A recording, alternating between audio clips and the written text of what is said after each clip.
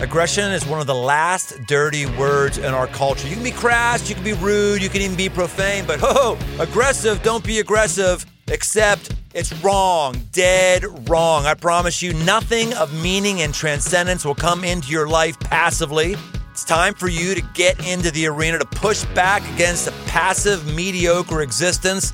I'm Brian Tome, and this is The Aggressive Life.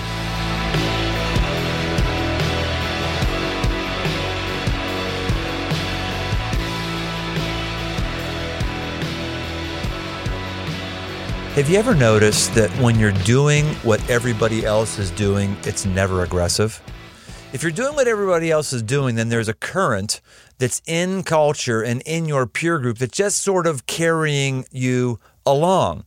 It's being passive. It's going to naturally happen. You're going to naturally graduate from high school because nearly everybody graduates from high school unless you're in a very impoverished area. It just sort of naturally happens because your peer group is doing it. But the things that are aggressive are things that you value that your peer group doesn't value and your peer group isn't doing. Things that are aggressive are things that are coming from a place of esteem and ascribing worth that other people don't have esteem in that area and are not ascribing worth. Whenever you're going to be aggressive, you're going to be accused of being crazy. You're going to be accused of being financially irresponsible. You're going to be accused of not protecting your family. You're going to be accused of not taking care of your future, not being ready for retirement. You're going to be accused of all kinds of things that the passive people who are going the way of modus operandi, status quo, the way they're living their life, and they're not living it aggressively, they're living it passively, maybe successfully, but nonetheless passively because life is just happening. Ascribing worth intentionally to a value that you want to exalt is what aggressive people do, and it's what my guest today has done.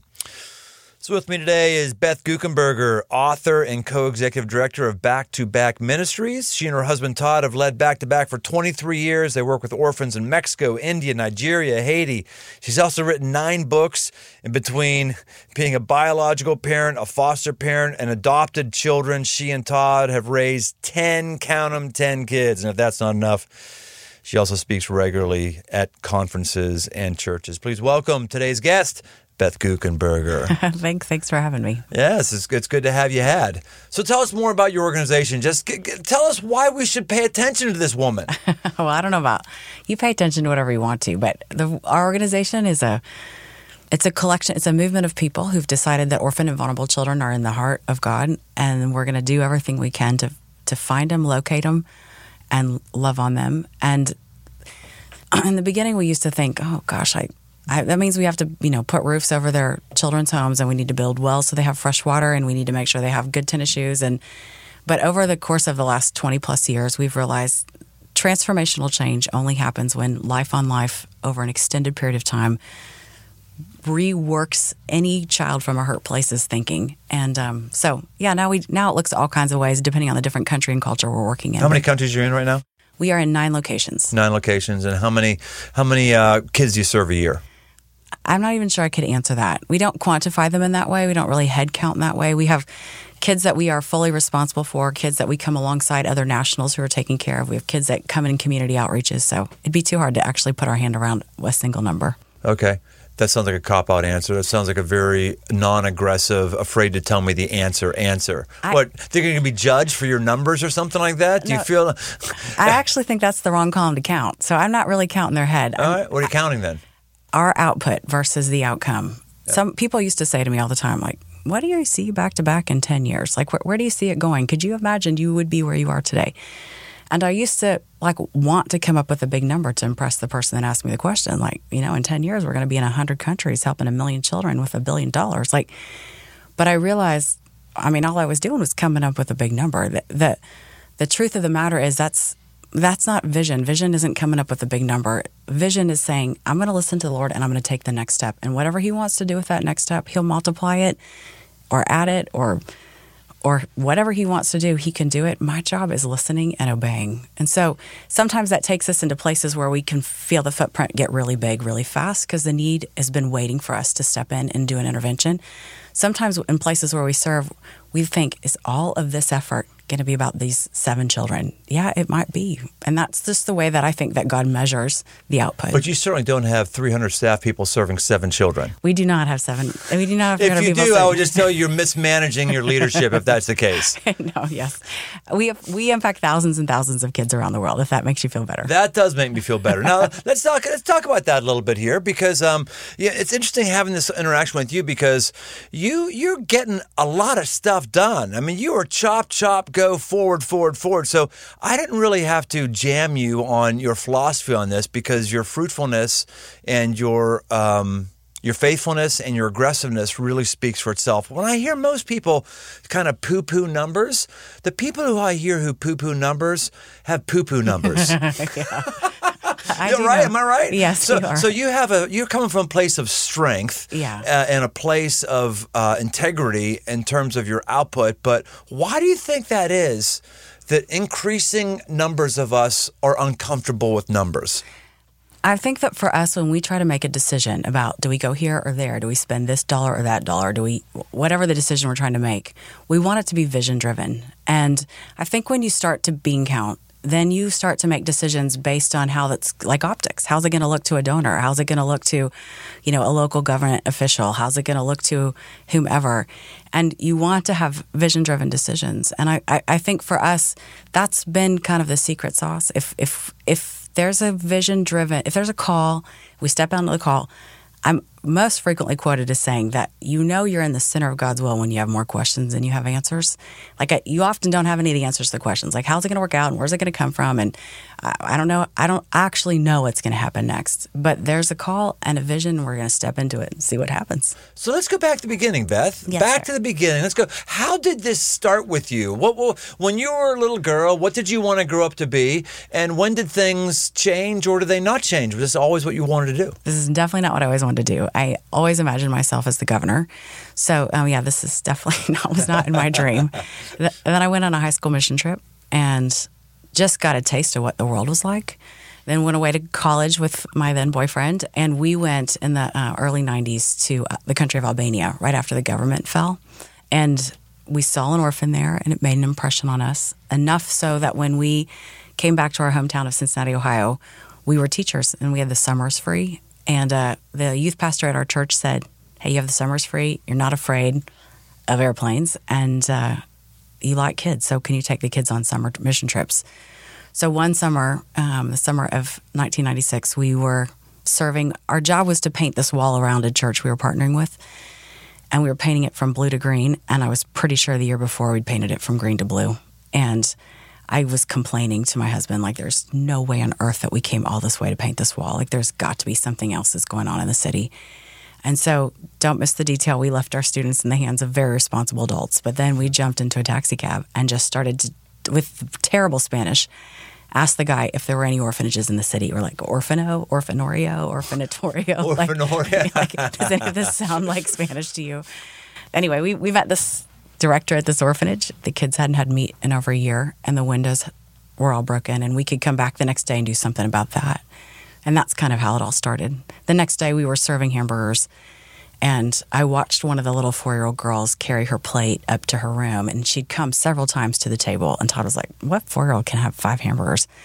So I followed her, and she and her preschool buddies were lifting up their mattresses, and they were sticking burgers underneath them, saving them for another day. And we stood in that door frame and thought, I know a lot of people that would buy hamburgers for orphans if they only knew how to do it. Mm-hmm. So the next year, we were double income, no kids. Like today, we have, 11 children. But at that point, we had double income, no kids. And so we thought we'll just live off one of our salaries. We don't need all this money. And at the end of that year, that school year, we thought we were sitting on a treasure. It was just 1 year of a teaching salary, but it felt like a ton of money at 24.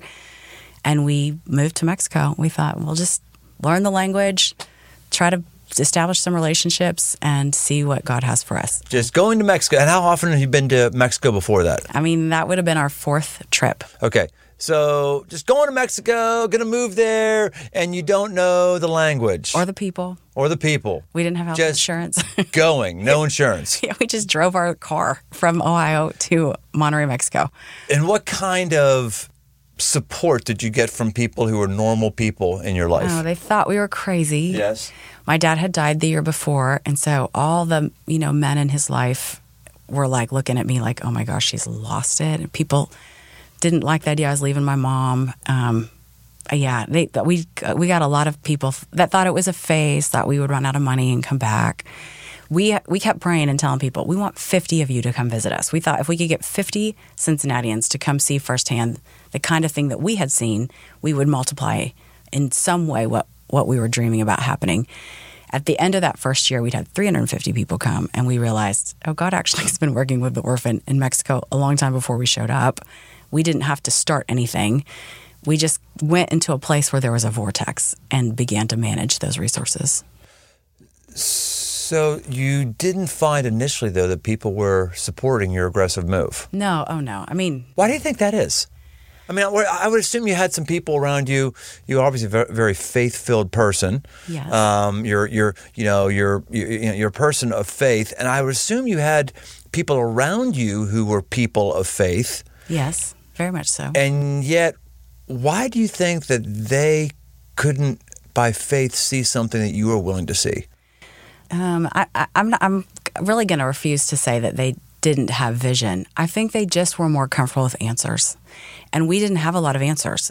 We couldn't say, like, we're going to go there and we're going to start an orphanage and we already have this much money for the building fund, so we're going to get there. And then it was like, we don't really know what we're going to do. We're going to go there, we're going to find hurt people, and we're going to be present in their life, and we're going to see what results from it. I think that's the wrong answer. That's what I think. Okay. I think that's the wrong answer. I'm used to people saying that. That's all right. I tell you what I think it is. I think it is average people are very intimidated when someone does something different. I think the average people in your life back then didn't know what it would look like for someone to do something that was doing what you were doing. I think that we as Americans, if we don't have our insurance policies and our Excel spreadsheets and our fallback plans and our phantom donors and our everything, then we can't make a move. I get asked a lot, like kind of, how did you know? And we tell the story that we bought this like whiteboard and stuck it in our family room. And we divided it in three categories because we had really three opportunities. We could go to Mexico, this dream we had. Somebody was offering to put Todd through some advanced education and he could advance in his career track. Or we had a church that wanted us to work together and that we were already enjoying the commissioning piece of it. And so we decided for 30 days, when we had a thought, good or bad, about any of those options, we were going to write it on the whiteboard. And at the end of 30 days, if you just visually looked at the board, the section that said Mexico was jammed packed. And it wasn't always jammed packed to good things. Like the other sections had more positive things to say, like, things like stability and economic and trajectory and all that. But you could tell what was occupying our mind was Mexico. And there was just this deep conviction inside of us. We've got to do what we're feeling passionate about, regardless of what everything else looks like on paper. This is clearly what's taking up residence in our mind. It's hard for me to imagine how old you when this happened? 23 years old. Man, the folks who are in college or in their young 20s today do have an inordinate amount of stress, fears, paranoia. The greatest fearful generation in the history of America. Yeah. Anybody who works with those folks knows that, and anybody who just has read the statistics, that's not opinion. That's just the truth. America's not the land of the free. We're the land of the fear. I'm not sure that there's very many 20-somethings who don't have kids and have options who would still choose the same thing. You were pretty crazy back then. I'm actually... And even crazy today. I was going to say, I'm actually even more that way now than I was then. But Well, what do you mean you're more that way now than you were then? Todd and I together actually have both always leaned into fear instead of away from fear. So actually when that kind of feeling of like you're at the edge of the cliff feeling and your stomach's going to drop off, that to me feels like confirmation. It doesn't feel to me like something I should resist. So now, 20-some years later, I now know you just got to get over that hump and goodness is following. Then it was just a compulsion in me. Like I mean, when I was 16 years old, I worked at the roller coaster at Kings Island called The Beast. And at night I'm sure this is not okay anymore, but we used to take all the brakes off of it and just ride it. We called them night rides. And the momentum of that roller coaster would go so fast that when it wouldn't stop at the station, it would run several times. And it would run very, very fast. And you'd be bruised up and down when it would stop. And I'd get out of that and think, when can we do that again? When's the next time to do that again? So, I mean, there's something that was an amazing roller coaster. That was when roller coasters were roller coasters. Yes. The Beast. And then what was the one that came after it? Son of Beast. Yes. God bless America. Back when roller coasters were roller coasters. You could take the brakes off of the roller coaster? I mean, just the employees at night. It was a wooden roller coaster, so instead of having like a brake, it actually had air that, instead of having a gas pedal, it had air that released brakes. And so if you dropped the brakes to zero, then there was nothing to stop it. And yeah, anyway, sorry, Wow. Kings Island. That was a long time ago, and I'm sure under new management, they do nothing like that. But there was a time when I loved that feeling. So today I'm even actually more that way than I've ever been, because I now know you're going to be okay. Like that feeling actually is a good sign. You are more that way now. As you've aged, you've gotten more. Gosh, yes. Because that's not the normal trajectory, I don't think. Yeah. I think the normal trajectory is we age and we become a bit less go for it. Would you agree with that or not? I do, yeah. I think I have to, I do surround myself with people who encourage that in me and who I encourage that in them. I think living in the foreign field, we ended up living in Mexico for 15 years. Living in that kind of environment in community taught me what authentic relationships look like and how they give feedback to each other.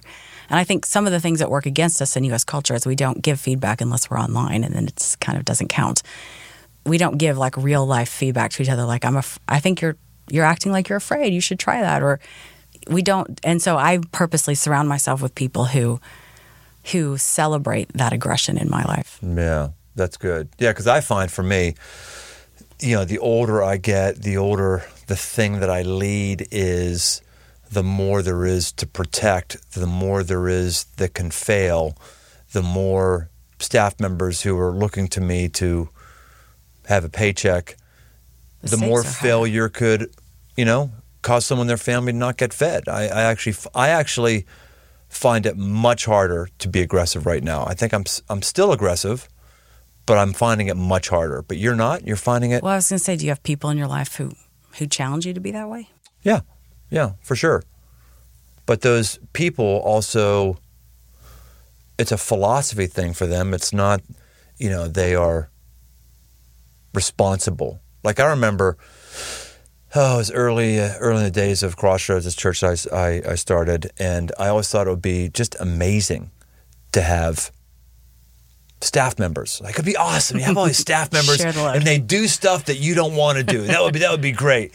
And of course, that's for the most part, that's not the case. And the worst part of my day, every day, was walking down the steps to get to my car, because when I walked down the steps to get to my car, I saw all these other staff cars, and they all represented responsibility to me. They all represented people that if I messed up, they were not going to make their rent payment, mortgage payment, and some of their family was going to go hungry. And I hated that walk. I actually would train myself as I walked down those steps to blur out and not see the rest of the parking lot, because it would freak me out. Do you still feel that way? Yes, I do still feel that way. Yes, I feel that way.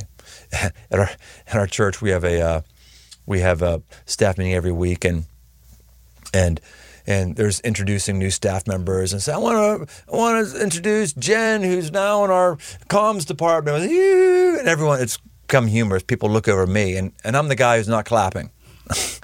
And I told him, I said, look, for you all folks, this might be really, really good, but understand, that's one more mouth to feed. And if things go south here, that's one more chance that you're going to get laid off. That's one more likelihood of resource that can't go your way. So I love every staff member, but I also feel a massive responsibility to every staff member. And these people are not. You have 300. I think it might be. I don't know. I've never led an organization of 300 staff members that raise their support. But for me, that's like, these aren't people who've raised their own support. This is, you come here and we give you salary and medical benefits and retirement and vacation. And and so you're taking on a lot. And I still feel that. Yes, absolutely. I still feel that. Back to Back is not Beth and Todd's thing. It is not, those 300 people don't work for me. I am not, they got called by God. They're being resourced by God. They're being filled up by God, strengthened by God, convicted by God, taken out one day by God. Like, we create a structure so that things are organized and move forward and progress, and we give them accountability and eventually paychecks and all those things. But I don't feel like, I don't feel that sense of responsibility for them. Like, and when people leave, I don't take it personally, which helps me tremendously, because in organizations of our size, there is people who go on to other opportunities. And if I took it personally, it would be really actually crippling. Yeah. So let's do some story on your family. 10 kids. You have 10 kids. There's a lot of them. How many of them are DNA and how many are adopted? We have 3 birth children. I have 4 adopted children. And then we have a bunch of foster girls that lived with us 7, 8, 9 years that aged out of foster care in our family. So Todd always says if they still cost us time and money, we count them. So yeah, that's good. You add all that up. So the youngest 4 are boys, and then the other 7 are girls. What are the ages of folks who are still under your roof right now? I have a 16-year-old son, 17-year-old son, 19-year-old son who's in college, 21-year-old son who's in college. And then the girls start at 21 and they go up to 33. Okay, so 10 is a lot, but it sounds like you're empty nesters right now. No, you're definitely not empty nesters. My house feels like summer camp because they all have, their own people and tribe they bring into the house. So on any given night, there's an expression in Spanish, when you have more people for dinner than you were planning on, you add more water to the beans. So I got a lot of water going into my beans most nights. That is good. Well, that was a pretty aggressive move for you to have that many children to be responsible for. How did you do that? I don't mean just how'd you make that decision, but just emotionally and everything else. I got 3. I'm tired thinking what it would have been like to have 10.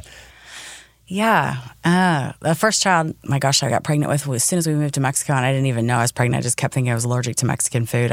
We thought I had a parasite for quite a while. Then we realized exactly what kind of parasite she was going to be. But I think probably the most aggressive initial move I made that became a lesson for us as we built the rest of our family is we felt called to adopt, which no one, my adopted son is 21 years old. We adopted him when he was 6 weeks old. So 21 years ago, 25-year-old Christians who were biologically capable of having children weren't adopting. That's right. Today, it's a lot more common. It's a very vogue thing today, which is good. I'm glad it is. But you're right. It was not the case back then.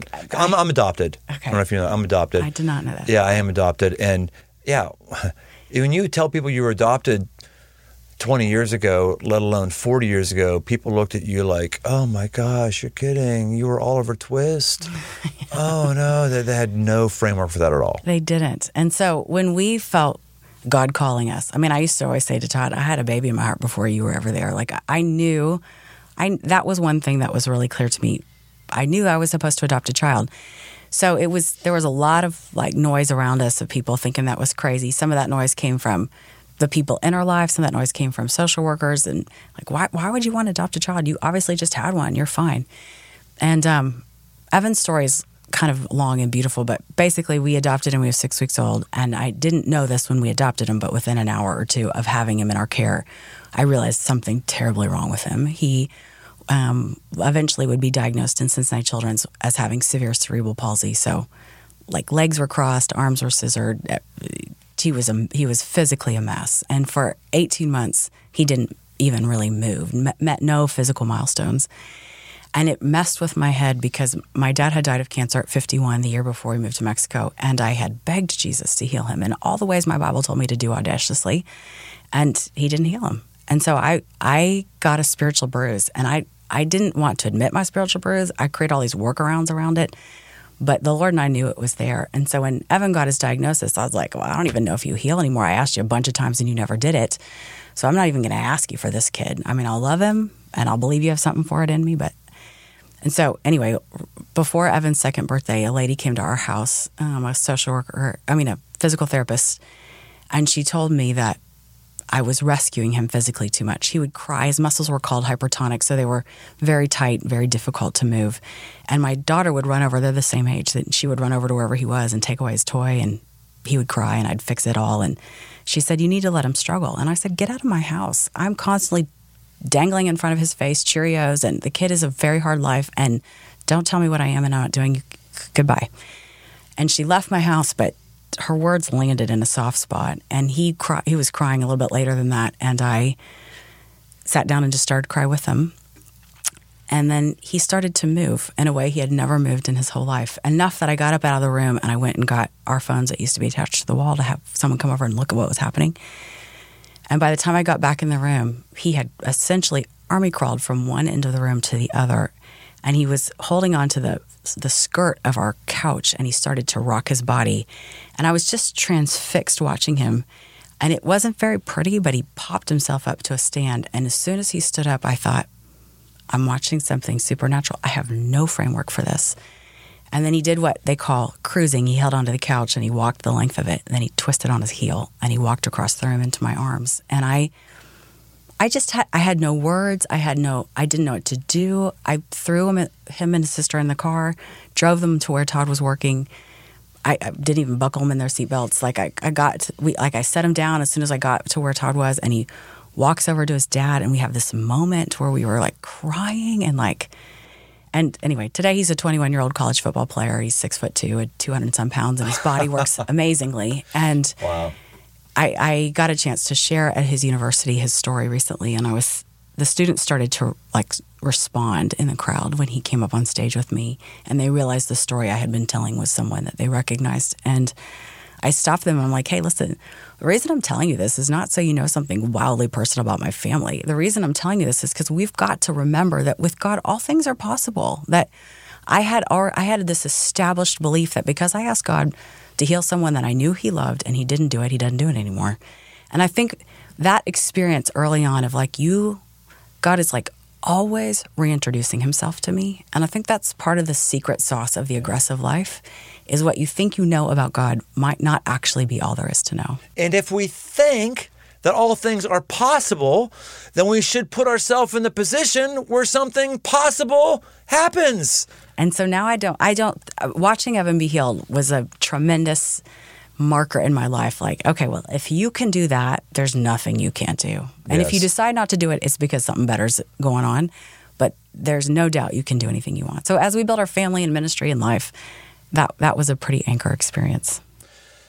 So as you're looking at your future right now, do you think your future consists of new things that you haven't yet done? Oh, absolutely. Like what? What do you think those things might be? I don't know. You don't want to go public with them yet? No, I don't care. I have a very public persona. I don't know what they are, but I definitely do not think that I'm just going to keep doing better the things that I have already done. I think that's the temptation is okay, well, I've already done this. I'm just going to keep doing this, and now I'm just going to do it with more experience or smarter, more strategic. I think there's absolutely new things that are still out there, and I don't know how he's going to do it. I don't know where he's going to do it. I don't know when. I don't know anything, but I know as soon as I feel more questions than answer, and that feeling in my stomach, it's right. Yeah. So give us a final charge for our listeners. Final charge to go after your dreams, to try something different, to step out into a new territory. What's the final 5%? There's this word that is my aggressive anthem. It's so in the Bible, 7 different times in the Old Testament, somebody says, "Here I am," and there's this with the word that they use in the Hebrew that they translate as "Here I am" is this little word hineni. And I learned a little while ago that hineni actually means more than how we say it in English, "Here I am." It means whatever it is you're about to ask of me, I'm already in agreement of it. And I started to tell the Lord, hineni, whatever you're asking of me, I'm in agreement of it. I don't have to know how long it's going to take, what it will require of me. I don't need to know who's going to be in it with me. I don't need to know how you're going to eventually rescue me from it. I don't need to know anything. If you're asking it of me, I'm in agreement to it. So I was telling everybody hineni, hineni, and I was, people were making tattoos with hineni. And then I was in Israel, and I said to this guy, like, hey, I'm telling people about this word. Like, am I saying it right? Can you just confirm everything I'm teaching is still, like, actually true? And he goes, yeah, that's true. And then he said, there's some time in the Bible when the Lord says Hineni to you. And I said, there's some place in the Bible where the Lord says to me, whatever it is I'm asking of him, he's already in agreement of it. Tell me where that is. And Isaiah 58 talks about feeding the hungry and inviting people to the table and clothing the naked and going to those that were lost. And it says, and when you do that, your healing will dawn. And when you cry out for help, he will answer, here I am, Hineni. And it was like this big click to me that, like, okay, so when I get busy doing your business, like feeding people and clothing people and bringing them to the table, when I get in the middle of your work and I get in over my head, all I have to do is ask for you, and whatever it is I'm asking of you, you're already in agreement of it. If we can get that, if we can click that Hineni and my Hineni to him and his Hineni to me, there is nothing to stop whatever aggressive step we want to take. Yeah. So how can people follow you or catch up with you or hear more about you and what you got going on? Tell us how. Yeah, they could go to the Back2Back website, back2back.org, and there they can find out about how to join us in anything or some of the different things that I've written and speak about. So. Social media accounts or anything? Yep, I do. If you can figure out how to spell Guckenberger, I always say he was a cute boy at the right time. But if you can spell that, you can find me on all the social media sites. And books, what's a couple of the titles of your books? Yeah, the last 2 books I wrote, one's a 40-day devotional, encouraging people to say yes for 40 straight days. So it's called Reckless Faith, the 40-day devotional of saying yes. And another one's called Start with Amen. All right. Beth Guckenberger, it's fantastic having you with us. You added a lot of value to all of us, including myself. So thanks for going for it and being aggressive. Thanks for having me. Hey, thanks for listening. If this episode has impacted you, hey, share with somebody else. All of us have influence, people that can look to us for direction. Use your influence positively, aggressively. And if this has meant something to you, then pass it along to those that you're leading. You can see more at briantome.com or search me on Instagram. Special thanks to the band Judges for our music. You can find more from them on Instagram at The Band Judges or at facebook.com/The Band Judges. The Aggressive Life with Brian Tome is a production of Crossroads Church, Cincinnati, Ohio.